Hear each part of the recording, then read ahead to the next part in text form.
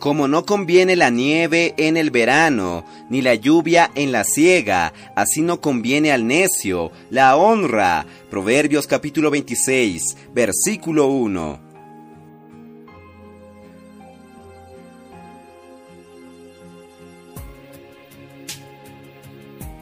Oh Señor Jesús, amados hermanos, amadas hermanas, queridos amigos, gracias al Señor, estamos en el día 22 de octubre y en este día, en el libro Días más sabios, hablaremos sobre un título que dice, Coronado de gloria y de honra, Señor Jesús. Hace un tiempo, un amigo, un erudito hebreo, envió el siguiente mensaje a nuestro hermano Pedro Dong. Me impresionó mucho la palabra gloria, kabot, en hebreo, y mientras estudiaba el quinto mandamiento, en Éxodo capítulo 20, versículo 12, estaba muy sorprendido por esa palabra.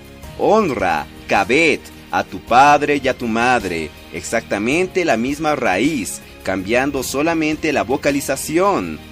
En otras palabras, dale peso, dale gloria, dale dignidad a tus padres, considerando que las balanzas antiguas funcionaban colocando pesos. Así cada persona tiene un peso, y así también cada hablar.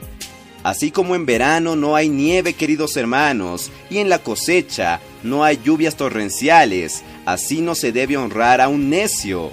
Debemos dar gloria a Dios y honrar a quienes verdaderamente merecen dignidad, valor y peso, Señor Jesús.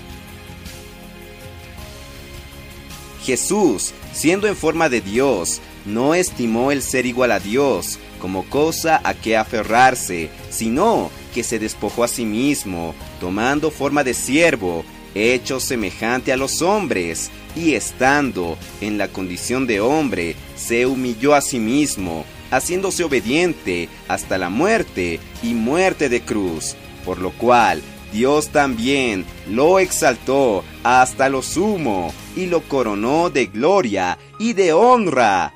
Queridos hermanos, si andamos y seguimos el mismo camino de la cruz, también seremos coronados de gloria y de honra. ¡Oh Señor Jesús!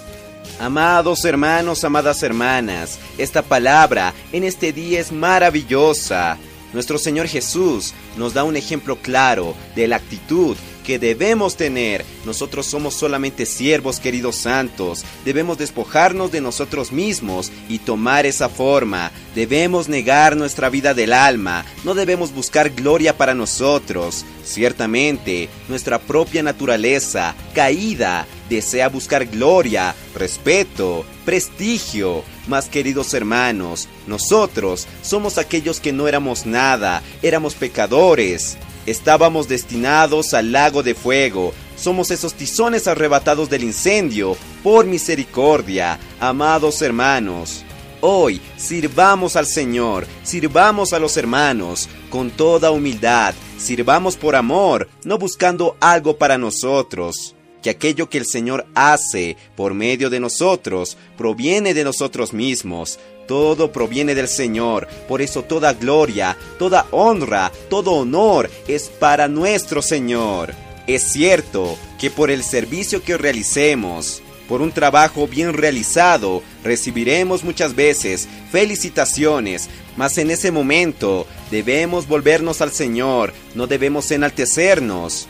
Y debemos darle toda gloria y toda honra a aquel que es digno, Señor Jesús. Amados hermanos, siendo humildes, no buscando gloria para nosotros, estaremos siguiendo y andando en ese camino de la cruz, el cual nos lleva a ser coronados en breve de gloria y de honra. Amados hermanos, Jesús es nuestro Señor.